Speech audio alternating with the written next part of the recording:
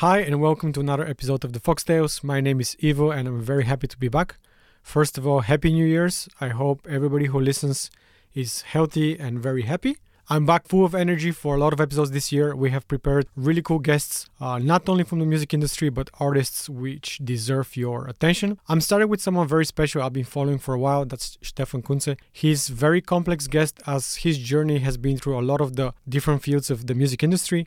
He was editor-in-chief for Juice magazine, also a writer for Spex, another leading German music magazine. He has also worked for Red Bull and Spotify as editor. Lately, he is specializing in consultancy for streaming and is helping a major label in their journey of the streaming industry, and is running a very cool newsletter called Zen Sounds, which I highly recommend. It has been my source of new music for a while. I'm very, very happy because we get to speak about a lot of different things, and he is someone very experienced and has a very cool philosophy to share with you. And I hope you enjoy our conversation. Before we begin, I want to remind you or ask you to share with friends and rate our podcast on a platform of your choice, because this really helps us win against the algorithm and be the best music podcast out there. And now I present you my conversation with Stefan Kunze. Sorry, and one last reminder, I want to excuse myself because I had issues with my mic. So the beginning of the podcast is recorded via Zoom. So the sound might be a bit weird, but it gets cleared out after 15 minutes. Anyway, Stefan's microphone was perfect, so that's not going to be a problem anyways.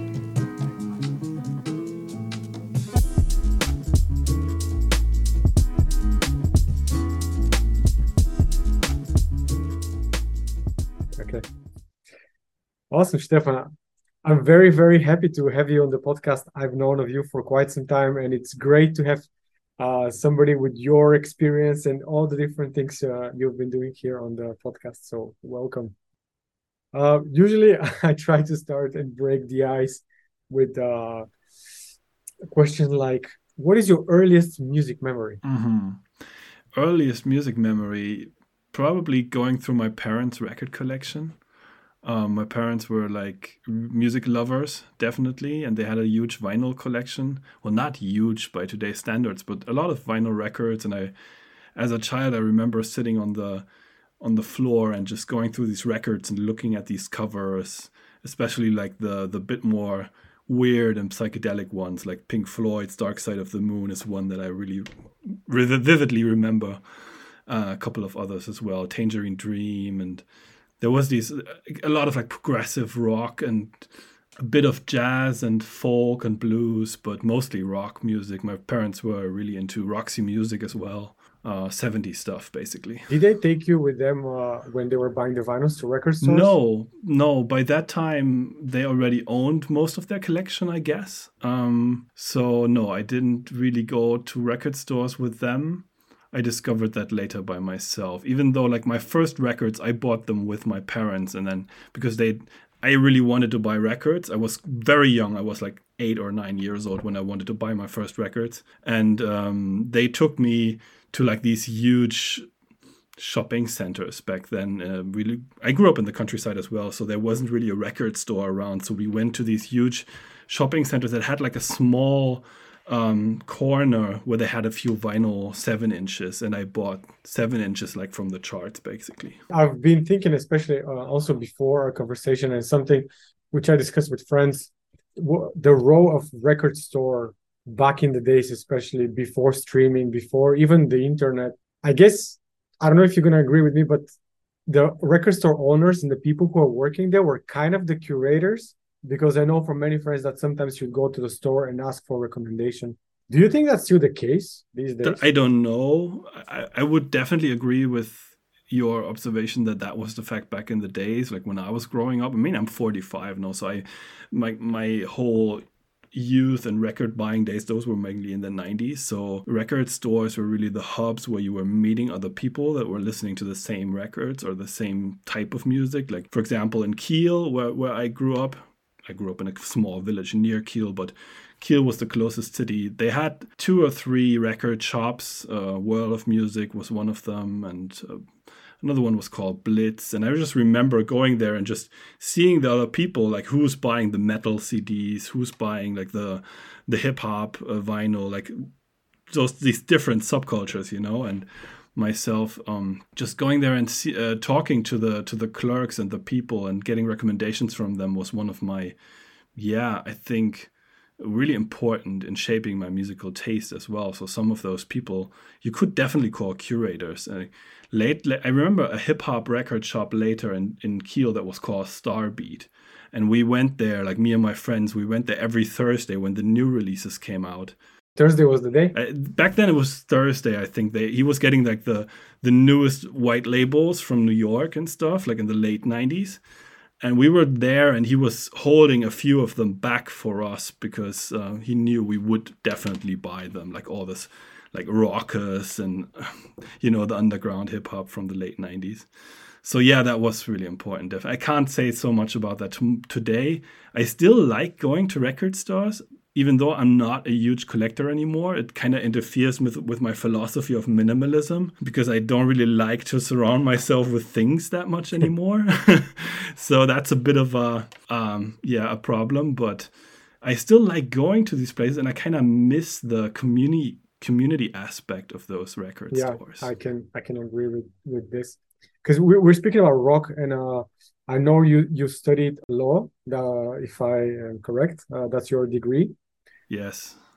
Was that before or after you started writing for Spex? Because Spex is, for those who listen, historically started as a krautrock magazine.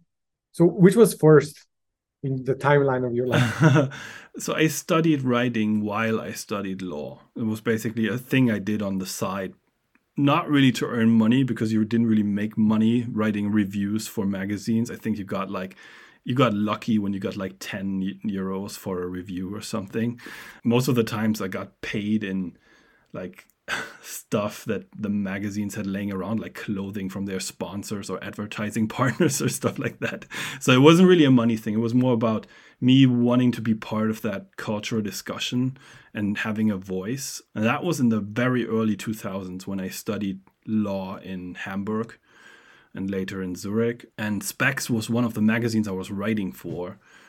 Juice was another one, a hip-hop magazine. Spex was more of a pop culture magazine, very intellectual. Yeah, I think there was a time definitely when if you had like the album of the month in Spex, then everyone was talking about you. Like that was really something that meant something, And Spex was also like a collector's magazine. People were really looking forward to it. And the articles were quite highbrow, I would say.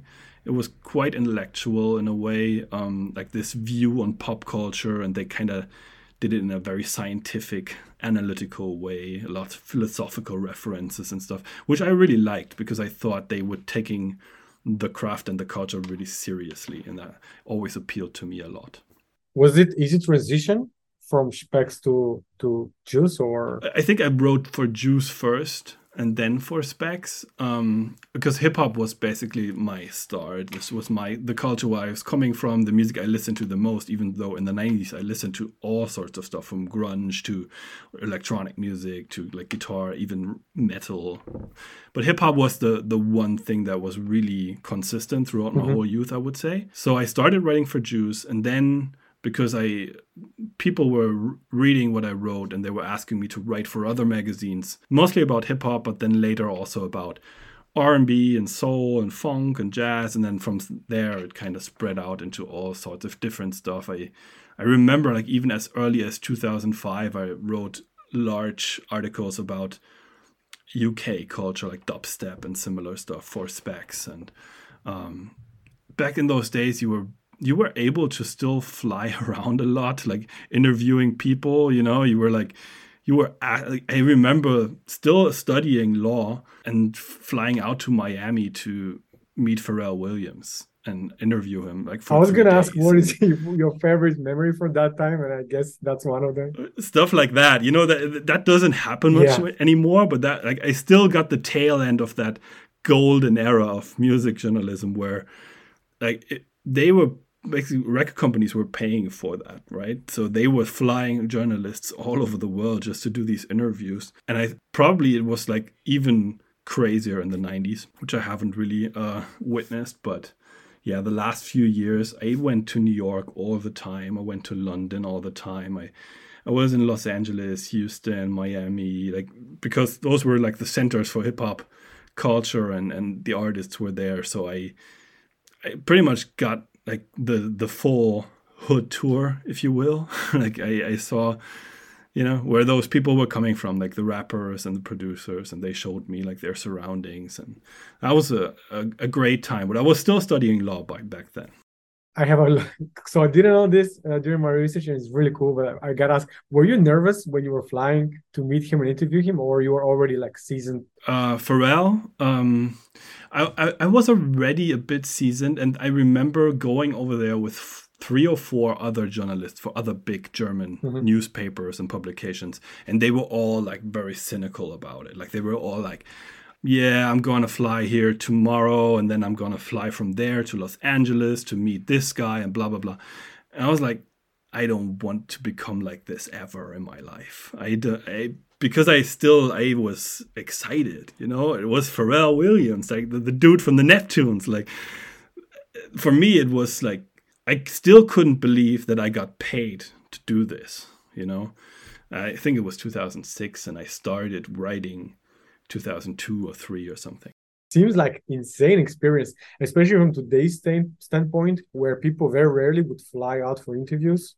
Like most stuff are done online. I mean, it's also a bit of a different, I'm sorry I have to interrupt you, but it's also a bit of a different discussion today, of course. And that's not all only bad, because we weren't really thinking about the ecological impact that our job had back then. We were just flying every week somewhere, like didn't think about it in any way. Did the degree in law ever help you with journalism? We're going to talk a bit later about your labels were the one you founded, so I assume that helped. But at that time of your life, did the degree in law help you, or was it more something you were doing just because you had just parallel interest? I wouldn't say it helped me, but I also don't regret doing it. At the time when I was done with school, I didn't really know what I wanted to do. I mean, I always thought I wanted to write and I want to become a writer, but it didn't really occur to me as a real job at that time. So I was more like, okay, how can I actually make money and sustain a family and stuff like that? So I was thinking about doing business or law or medicine. The more practical thing. I don't know why, but it was, very practical for a 17 or 18-year-old. Even though my parents were not pressuring me at all. I mean, they liked the fact that I was deciding to study law, but it was completely my own decision.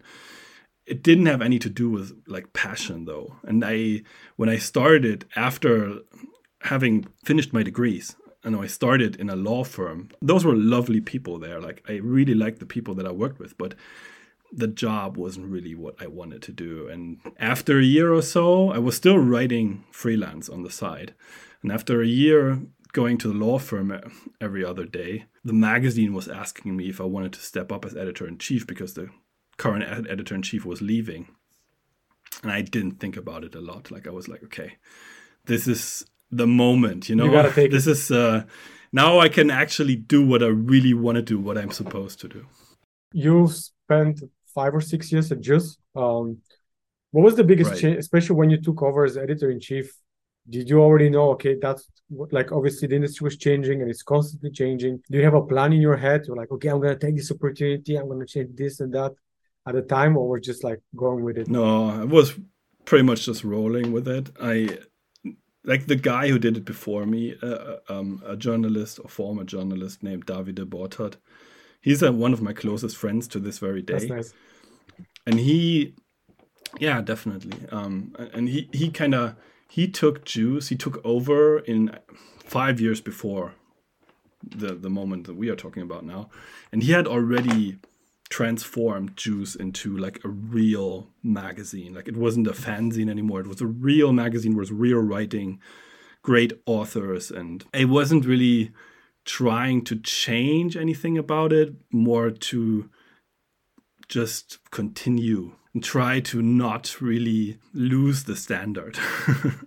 Because you've done so many things in your life, and obviously you've created radio shows. You work with Red Bull Radio, obviously as creator at Spotify, and now one of the things we're going to be talking a lot about today is your newsletter Zen Sounds, which I really love. I've been following for a few years. I used to practice my German, but of course you had some changes. Hmm. But a very important question for me here is, how do you approach the curation perspective, and how different is to curate and maintain a print magazine, a streaming platform playlist, and then a newsletter, which arguably is kind of living in between, because there's still a lot of storytelling. Do you have the same approach, or? Yeah, it's a good question. So I think first of all, there's a clear distinction between my work for the newsletter or the radio shows that I do, because I've never done commercial radio, right? So I've never worked for one of those like big stations. I usually work for community radio or for internet radio like Byte FM. There at Dub Lab I'm doing now, for example. So the newsletter as well as these radio shows, the curation is quite easy. I'm just doing what I love. I'm just putting in there what's interesting to me right now. And of course, I'm trying to build a narrative like within one issue of the newsletter that kind of makes sense to me. But mainly, it's just I write about the stuff that really interests me right now. Whereas, like working for a magazine, you think of an audience. You want to grow your audience. You want to sell copies, basically. So you have to think about a lot of commercial aspects. Who to put on the cover? Who gets like the bigger stories? Who gets smaller stories? Who doesn't get included? All these questions around, these are curation questions that you have to answer. And I think when you have this pressure of actually having to sell something, then you approach them totally differently. And with playlisting and my work at Spotify, it's similar because I didn't curate the playlist for myself.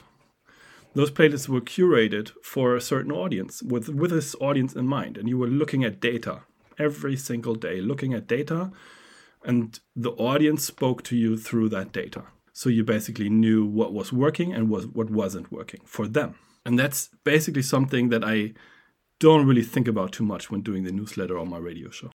I totally understand about the print. I haven't done anything in print, if I have to be honest, mostly like digital. But do you still have the need of somehow educating audience despite the feedback you get via data?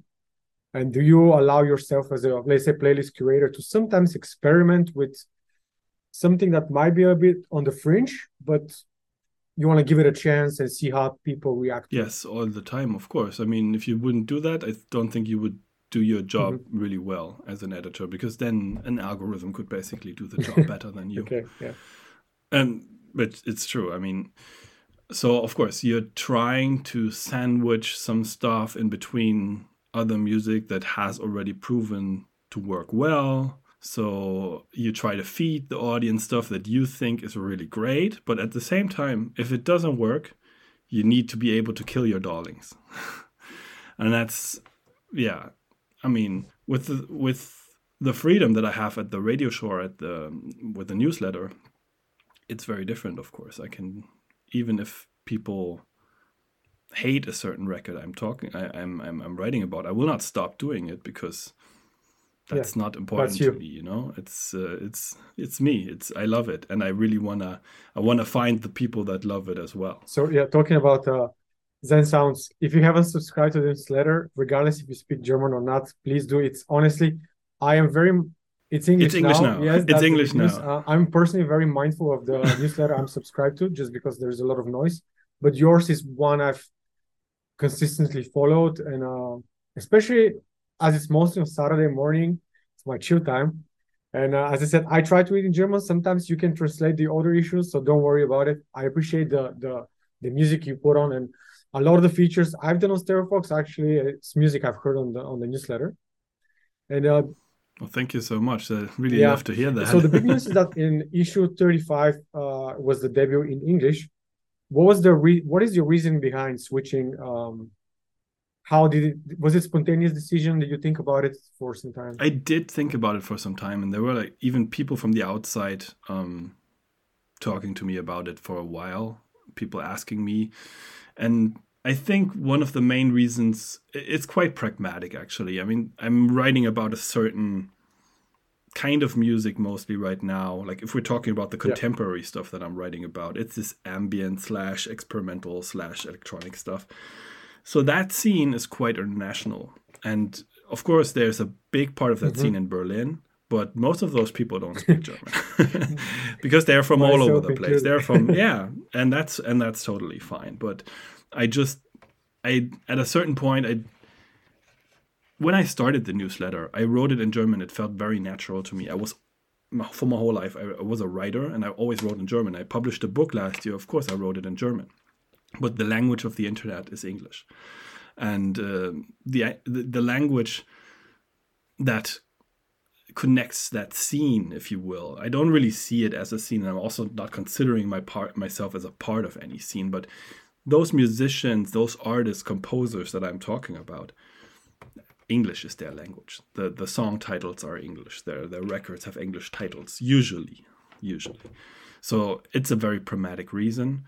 It's not really that I think about audience in terms of like I want to grow my audience in this way. It will probably happen, and I've already seen a lot of subscriptions coming in since that day, which is great. Of course, I want people to read what I'm writing about, but also for me, it was a chance to kind of find a new voice, because in German I've been writing for more than 20 years, and I feel I've already said everything that I've wanted to say about music, and I've used all types of adjectives, and sometimes it's a bit, yeah, it just feels like I don't have much to say anymore. And whereas in English, all of a sudden I have a completely new vocabulary.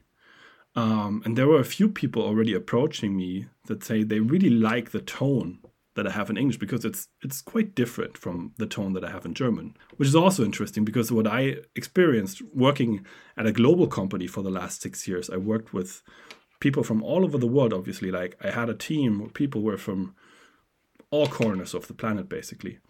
And talking to them in English and then hearing them speak their own native language, it always revealed a different part of their character, so to say. So that was also another aspect. A lot of I think personally, people often have issues with staying consistent and starting thing and, trying out, maybe stopping for a while. How did you stay when it comes to the newsletter? How do you stay consistent? Where do you find the motivation to do it every 2 weeks, basically?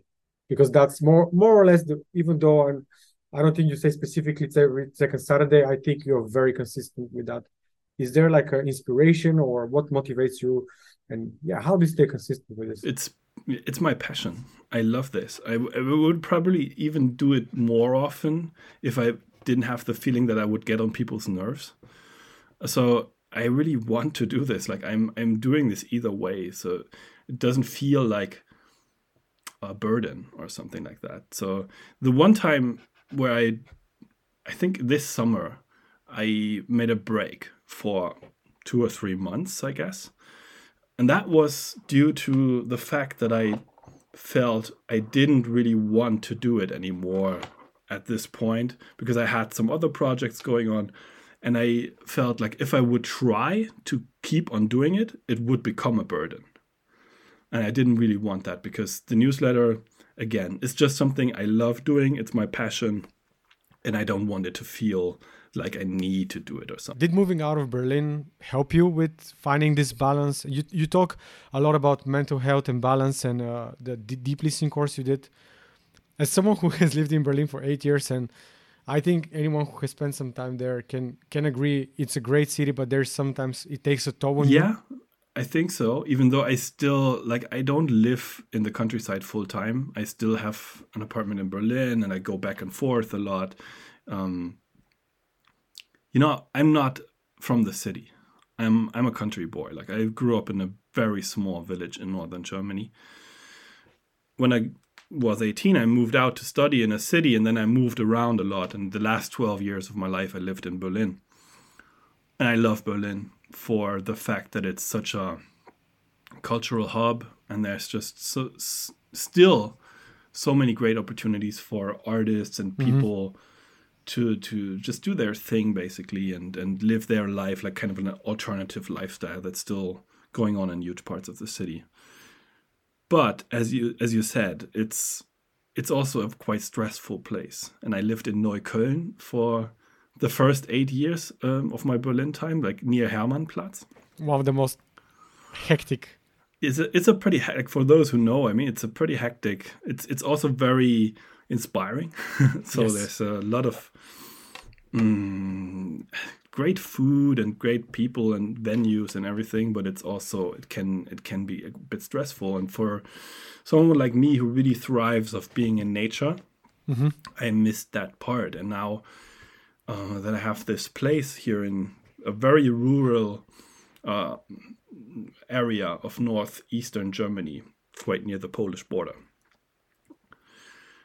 It's the complete opposite, and I really like moving between those worlds now. Yeah, and I would say that has helped my mental health at least, because I mean, during that pandemic, I think it took a toll on all of us. Me specifically, I was on the verge of burning out.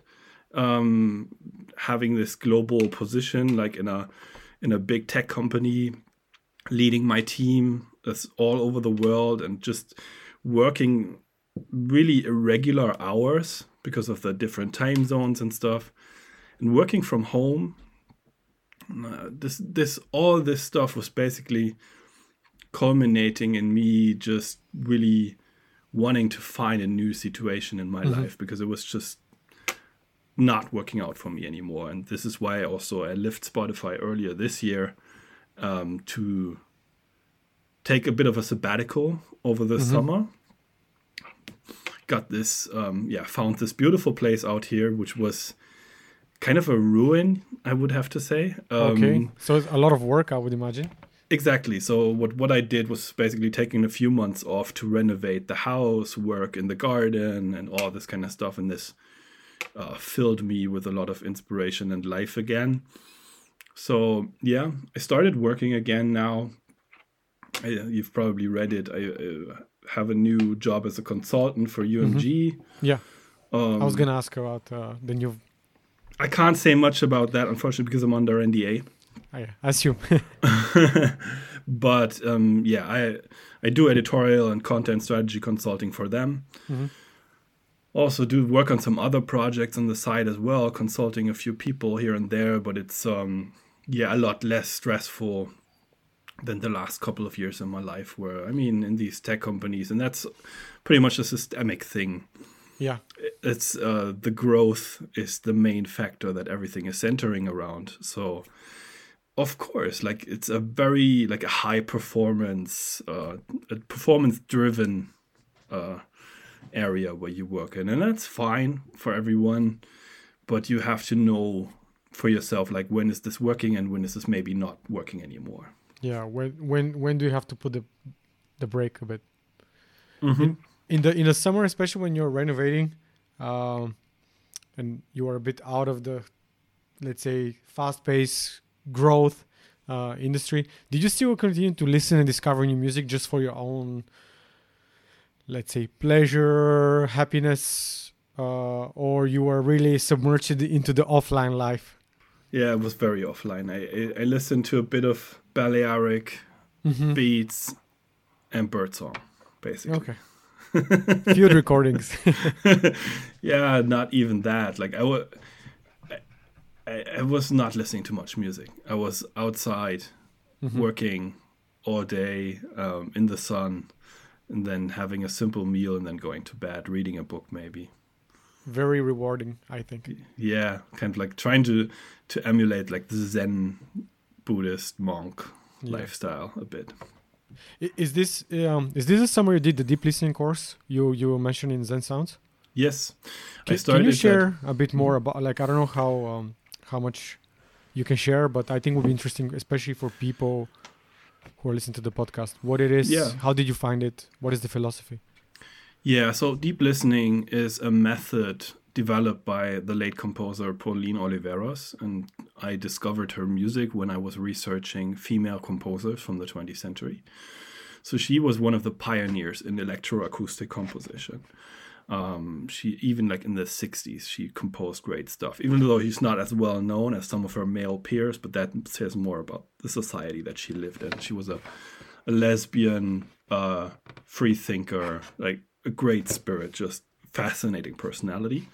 Unfortunately died in, I think in 2016. But she developed this method, deep listening, which is kind of like you could call it a listening meditation style. It combines elements of Buddhist meditation, mindful movement like Tai Chi or Qigong practices, and performance art. So you gather in groups and you perform certain scores. So there's a lot of scores that Pauline wrote herself, but you can also write your own scores, basically. And then you perform them together in a group or by yourself. So for me, this was taking me out of my comfort zone because I was always more a listener than a performer, even though the line blurs a bit when you do this practice, right? So what was really important for Pauline was the difference between hearing and listening.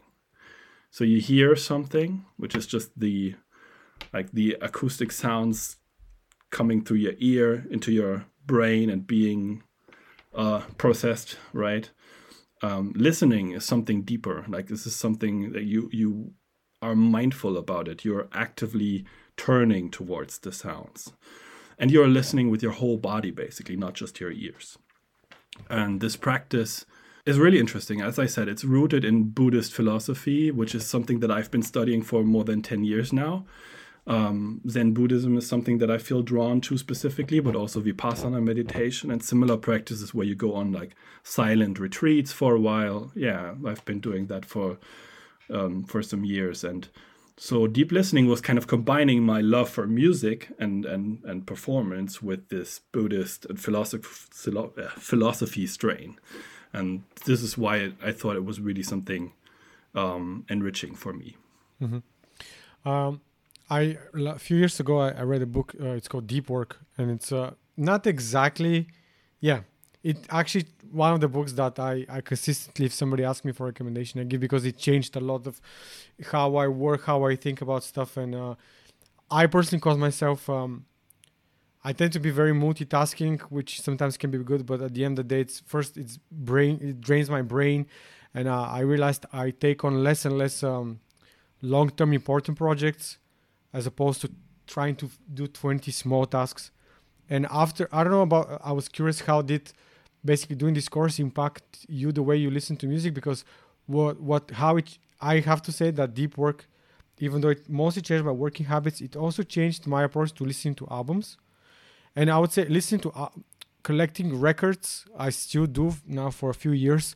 One of the reasons is I love the fact that I can put the record on and I'm not distracted to skip song, slide left and right. So did this course change how you perceive and experience, especially albums? Yes. I mean, I've been pretty much someone who skipped a lot, and I've been listening to hundreds of songs. As a Spotify editor, you have to listen to somewhere between 500 and 1,500 songs per week just for your daily work. And of course, you don't listen to them from front to back. You listen to the first 30 seconds, and you skip somewhere and try to find the hook. And then, so for my work, I've been doing that. In my private life, as a music lover and listener, I always loved albums, like really bodies of work, and trying to capture them from front to back. And that goes back to my childhood, like sitting in my room with a new record that I maybe bought or got somewhere, reading through the credits and listening to like all the songs from front to back. Even the songs I didn't like at first, I still sat through them. I looked at the lyrics maybe, or tried to find something in them. And I think that's a practice that's a bit lost in this era. And I miss it. And I think it's good to really take your time to focus your attention on one thing. And just do it. Just sit down, listen to an album. Like, who does that these days? Not many people I know are actively doing it. I try to do it all the time. And deep listening, the course, is just more like a training. It's training for your attention span, which is fragmented. With everyone, like every one of us, we're all like have social media and smartphones and Netflix and different media open all the time and 100 tabs on your browser and blah, blah, blah. I'm really trying to focus. And that book that you read, the Deep Work book by Cal Newport, this is a very inspirational book to me as well. He has also written another book about digital minimalism. And on my that's list also, to read. yeah, it's a great one. It's really good. And his newest is called A World Without Email. Title says it all. It's a bit of a movement, I would say, against the dominating idea how to consume music and arts. And even the word consume in that context is something that's bothering me a bit, because immersing myself in a body of work or a piece of art is not consuming. It's more than that, right? So of course there's music that you listen to for pure entertainment purposes, and that's perfectly fine. There's nothing wrong with it. But I think something gets lost if we all just live in our bubbles where we get like the personalized recommendations and the algorithm is putting everything together for us exactly how we like it. Because as a society, we need to discuss what is important, what is like, where can we put ourselves in a relation to each other. And that was when we spoke earlier about Specs and similar magazines, when you were the album of the month in Specs. Even if you didn't like the record, you should have like some kind of opinion about it, or you should have listened to it at least, because other than that you wouldn't be able to follow cultural discourse and to interact with other people. And that's what it's about. Community, interacting with other people, not just being in your own tunnel where this is what you like and this is, I don't know. There's just something, getting lost. Mm-hmm. Do you think this trend of basically the attention economy, the fact that we're constantly being pulled left and right, do you think that trend is going to reverse? Because at the end of the day, and we all have read the article, the 8 seconds hook song, and there was somebody recently posted it, like I don't know where it was, on a platform, like a video of a concert, and then the artist sings the song and everybody sings the chorus, and then after the chorus is finished he just continues with the verse, and then just because the chorus is what's popular on whatever social media platforms is hype now, nobody sings. And at some point we're gonna hit the bottom, right? Do you think that's ever gonna bounce back? No. Okay. I'm pretty much a cultural cynic about that. I don't think that's gonna turn back. I think the mainstream is on a race to the bottom right now. Mm-hmm. But I see kind of like a strong anti-movement in the underground. You know, I see people, because they are not okay with that, just trying to do other practices and trying to, and that's important to me. I don't really think that those people will take over the mainstream at one point, and all those like TikTok music listeners will all of a sudden start appreciating the album as an art form again. But maybe that's not even necessary to me. I just need to know that there's a few other people outside who still care. Okay. Still very hopeful, even though you say you're a cynic. Speaking of like this whole album singles culture, obviously so first you started as a senior editor for GCA at Spotify, and then you moved as a global lead interim and then global lead for the editors. As a writer yourself, we have a big Discord community of producers, especially in the jazz, chill hop, jazz hop scene. Do you have any tips on trying to build an actual audience as a beat maker? And when it comes to one, building your story and storyline, and two, writing your pitches, do you have any tips you can share with our audience? So I don't have the secret sauce or the secret recipe, like how to get successful on Spotify one-on-one. I think that's also something that the company tries to explain through like it's all the like the artists at Spotify website and all that stuff. So I don't really get into that right now. The one thing I really want to say from my experience is, if you're an artist or a producer, don't rely on playlist placements too much. Like I know it's hard, and there's almost, it seems like there's no other way to get noticed. But a career that's only built on editorial placements on a certain streaming service is not a career. It's not a career, yeah. Absolutely. It's not. It's definitely not, because it can change from one day to the next. And it's like playing lotto, basically, at this point. Like, the number that was being thrown around was 100,000 songs are being uploaded right now to Spotify every day, right? So, of course, not all of them are getting pitched, but a lot of them are. And within that genre that you're talking about, which I would still call like lo-fi beats or whatever, it's a lot. It's a hell of a ton of music that's coming out every week. And a lot of it is fine, but quite, how would you say that? I don't want to, it's not bad, but it's not really recognizable. Like, it's not exceptional. It's not exceptional. It's not, you hear it and you know this has to be this certain artist. It's more like, yeah, this is a fine lo-fi jazzy beat. I like that. I have nothing against it. And that's also what the success of that music on playlists is about. It's a lot of like lean back listening, people using it as a soundtrack for their house chores or their, the study, chill, blah, blah, blah. And not really going too deep into, okay, I like this beat maker. This is the song that I love the most out of this playlist. So I'm going to research what those people did more. This is not really happening a lot. So one thing I can say to beat makers and producers, hope for a playlist placement, but try to build your career, like, not depending on that at all. Just do your own thing. Build your brand, just like any artist, basically. Build your brand. Build it offline, build it online through your own channels. Try to do the greatest music that you can do, of course. But specifically in that scene, I've seen that very closely because I've curated a few of those lists.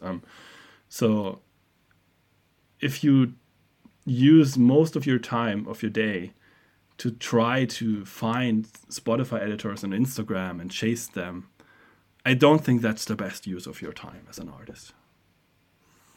I have to say, maybe not very popular opinion, but because we recently finished our 50 albums of 2022. And even though, of course, there is no way we can leave out some commercial records, the team and I specifically ventured into trying to create a list that's still a bit on the fringe, but still like interesting listens, regardless of amount of streams. And even though besides creator we are a label and 50% of music is beats, I had a hard time remembering, do I have a favorite beat album? And that's when I realized it's all about the singles. And I had a few discussions with artists who reach out to me personally, like, okay, singles are great, editorials are great, how can I be here in 5 years? And that's when we start discussing, like, you need conceptual work, story behind it. Because if you drop a single every 2 weeks, really, I had a hard time putting 2 beat albums in my collection, and that's half the music I listen to. So that kind of aligns with what you were saying, but it's obviously, as someone who's been around for such a long time, it's always good to have your input and how you see things. I would very much agree with you. And I also think because of the ubiquitous nature of that music right now, if that's the music you want to make from the bottom of your heart, then please don't change it. But I think some of the people in that game are doing it because they think there's money to be made. They think there's playlist placements to be had. And I think that's the wrong motivation, to be honest with you. Like, I don't want to, do your hustle, get your money. It's all fine, but it's still art. Like, it's music. It's supposed to make you feel something. A lot of the stuff that I've been listening to in that genre the last few years, I don't feel anything. And that's because the people that make it don't make it. Some of those people, I'm not talking about all of them, but some of them don't make it with a passion or emotion in it, but just of a rational argument. Because they think it might be popular, it might be something that they will be able to make money with. And then again, that's fine. But then we're in a different realm. Then that's pop music, basically. Yeah. Then we're in that realm where you can also go and write radio pop songs or dance pop or something like that. So that's the same. We're in that same area. But the lo-fi, like the roots of that music, it's still underground culture, right? So there's a difference. Speaking of which, as a German and someone who's been in the industry for such a long time, we have to talk about.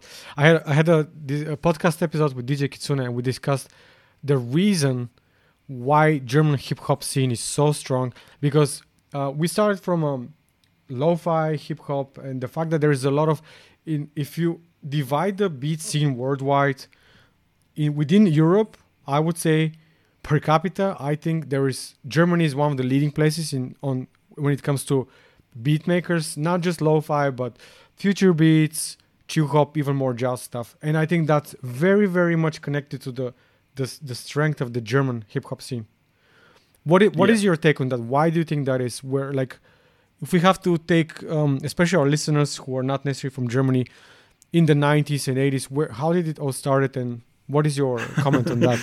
Yeah, I'm trying to keep it short. I mean, I've been around for a lot of that journey. Even though I only discovered German rap in like early to mid 90s, and it's been around since the late 80s. So there was a generation before me. But I have to mention, like, people, I think it started in Germany with like the big movies, Wild Style, Beat Street, and similar. Like, I think most of those came out in 83, 84. So when those were shown in the German cinemas, German youth were kind of infected with that breakdance thing, and then they started doing the music, and then it died down because it was more of a trend, and then it came back by the late 80s, and then it didn't go away. And there were waves since then. A lot of waves that I saw, it was more popular. There was a time in the late 90s when hip-hop was already mainstream in Germany. People forget about that. There was like the German charts were already full of hip-hop in the late 90s. It was a different kind of hip-hop than the one that's out right now, of course, but still was hip-hop, influenced by American rap, British rap, French rap. So there's a pretty deep history of German hip-hop. And then in the early 2000s, a few beat makers who were coming out of that community started doing instrumental beats. And instrumental beats, of course, were already a thing. In the 90s, you had Mowax, Ninja Tune, Kruder and Dorfmeister, all these people were doing that. And then the hip-hop guys in the early 2000s, I remember talking to Zuff Daddy and Frank Sinatra and Dexter, the people that were like the first German beat makers to me that were doing the instrumental thing. And most of them said, I didn't really want to work with rappers anymore. Like, either because they felt it was so hard to get them, like, to get beat placements on rappers' records, so they did basically put it out as their own project. And others were also like, oh, my music is already, so much is happening there already. I don't really need a rapper on there. So out of that developed a very lively beat community in Germany. And that had a heyday in the 2000s until, I don't know if in 2010 or 2011, there was a beat barbecue in Cologne. And I remember being there.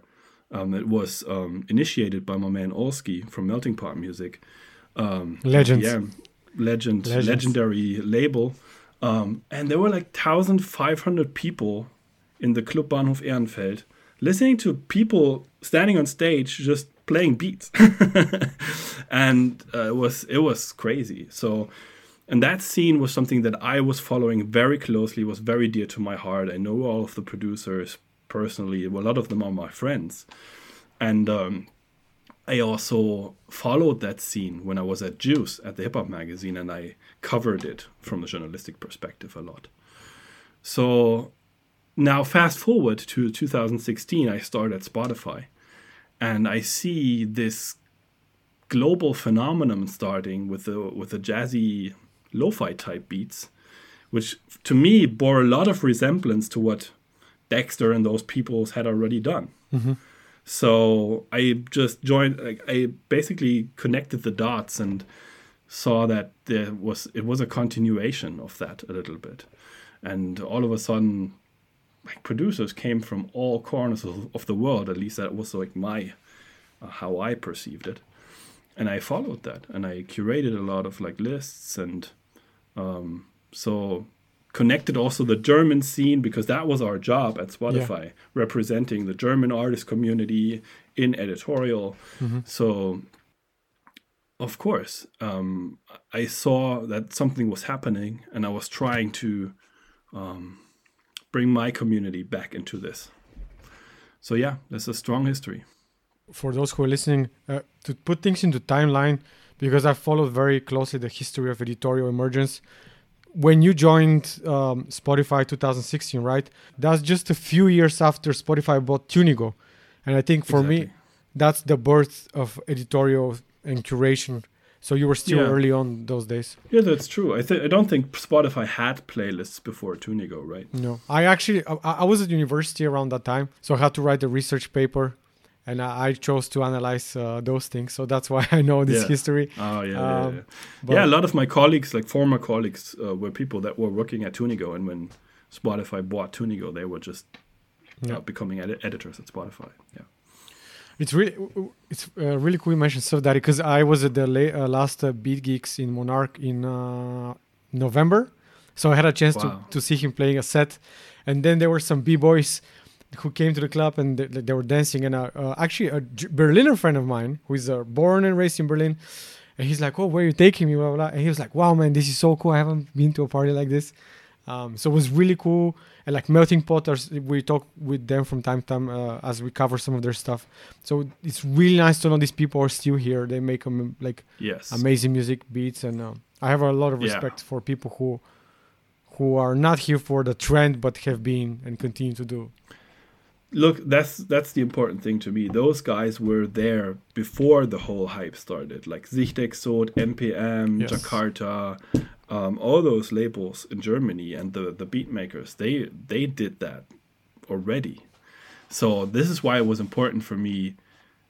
Of course, like if a 17-year-old producer from Finland makes a great beat, then it should of course be represented in one of the big playlists. But how can we do this without the originators of that culture? Like, even if a lot of like the young lo-fi people don't really see that connection anymore, it's something that I think there is a lot of education to be done. Like when I read through forums, and sometimes people send me certain links to like Reddit threads or whatever where people are discussing lo-fi stuff, and I feel there's a lot of background missing for some of the younger producers.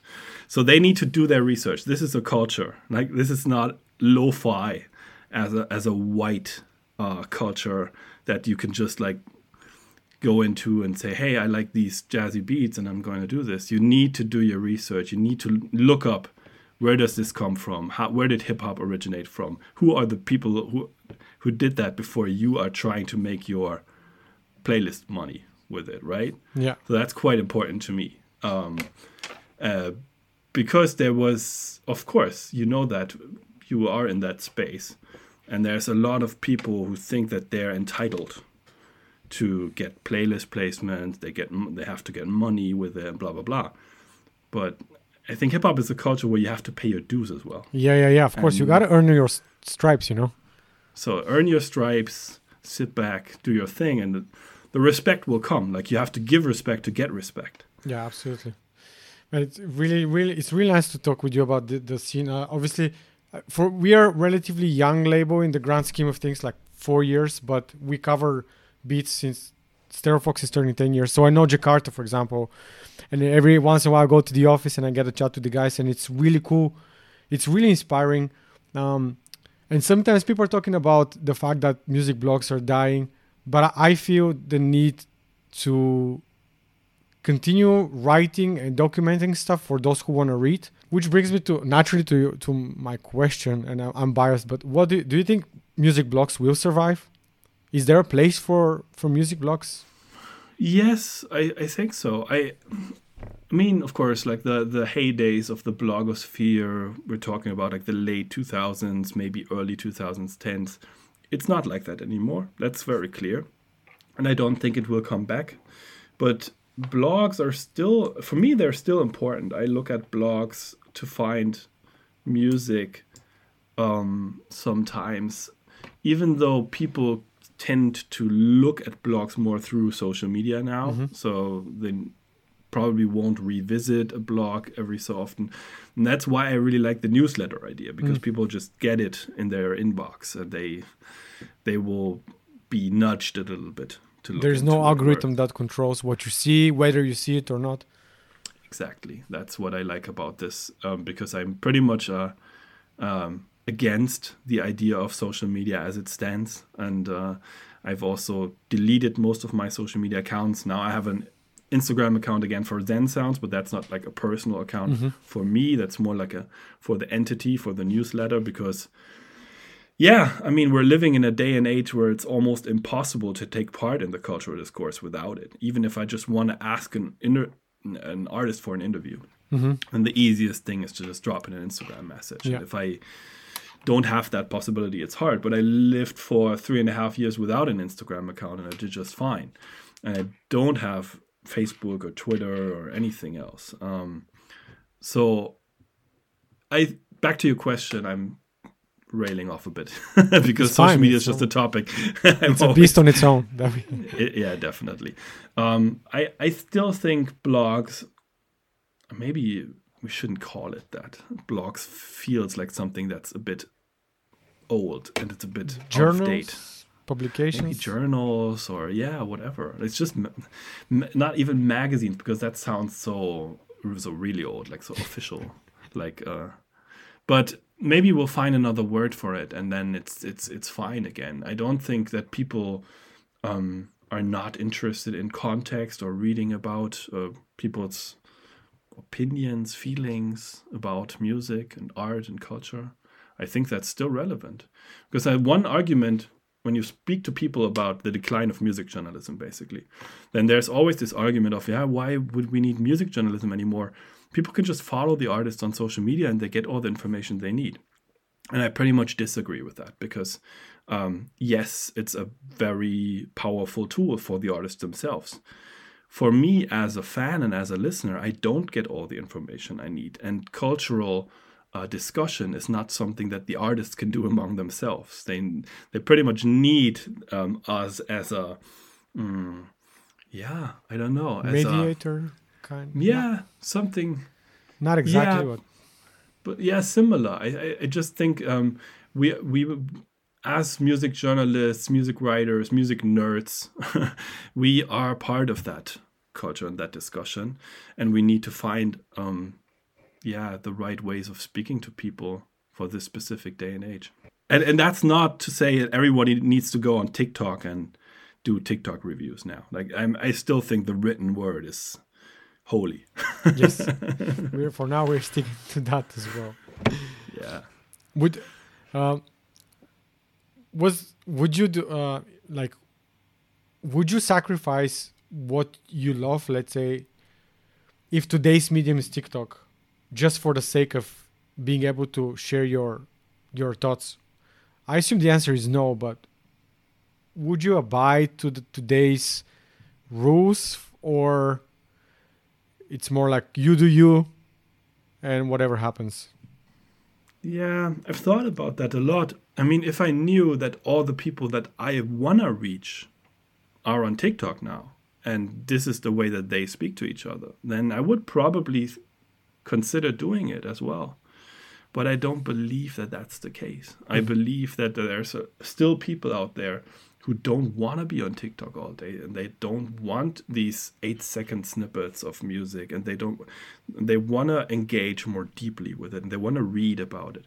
Maybe it's not the mainstream, it's not the big masses, but that's also not, I've never felt part of that. I always identified with left field, underground subculture, as corny as it sounds, but that's how I grew up. Even if we're talking about genres, I never really cared too much about genres. I love music from all sorts of different genres, but the one thing I can't really wrap my head around is mainstream pop and dance music. Like basically everything that's on top 40 radio is something that I don't personally care about too much. So I don't buy into this logic where it's all about popularity, it's all about the most streams, the most readers, the biggest audience. It's just not what I'm more looking for a small, nice community of people who are like-minded and love the stuff that I do. This pretty much reminds me of the 1,000 true fans rule, or was it sometimes it's 100. Like my background is in actually like more software, like tech and software companies I've worked for, and they always say find 100 people who are willing to pay for your product, or your 100 true fans, and that's all you need. So it's kind of you can make a parallel with this. I believe music is like niche music, and in building communities, smaller communities is the future. And I think in those niche communities, that's where, and of course, everybody is responsible for themselves, but like I think we kind of think alike, is you're going to find those people who care about what you have to say, as it doesn't need to be 500,000 people, right? As you say, you need like your audience, and you can nurture and grow it from there. Yeah. I mean, if you want to go on world tour and you want to buy a Ferrari and like expensive watches or whatever, and that's your thing, again, I'm not judging that. Yeah, absolutely. Then you will probably need to go down that route. But that's not my route, and that's also not the route of most of the artists that make the music that I'm talking about. I mean, I've noticed that I've not deliberately left out major label products from my newsletter, but I don't think I've ever written about a single record that was released on a major record label. Mm-hmm. That's just because it's not interesting to me. Like, it's not coming out there. It's not, they don't have that, because it's not appealing to as many people as they would need to make their business model work for this. Mm-hmm. And that's the same with newsletters, basically. I have a few hundred subscribers, and that's great. I love that. Of course, I love every single one who comes on board, but it's also not necessary to grow like crazy. Why? Mm-hmm. Like I'm not doing this for commercial reasons. I'm not doing any advertising, no sponsoring, no paid subscriptions. I just want to find those people, basically. Since we're on the newsletter topic, I love the end of year's chart and the people you invited. Was it mostly friends, or did you carefully select the people? Was like easy to, because they're very diverse. You have label founders, you have recording artists, educators, lecturers. It was very, I would say, and also even the selection is very diverse, even though it's in specific, I would say, non-commercial albums. But you can see different people's opinion, and you can venture into different genres. Was it easy to get those people?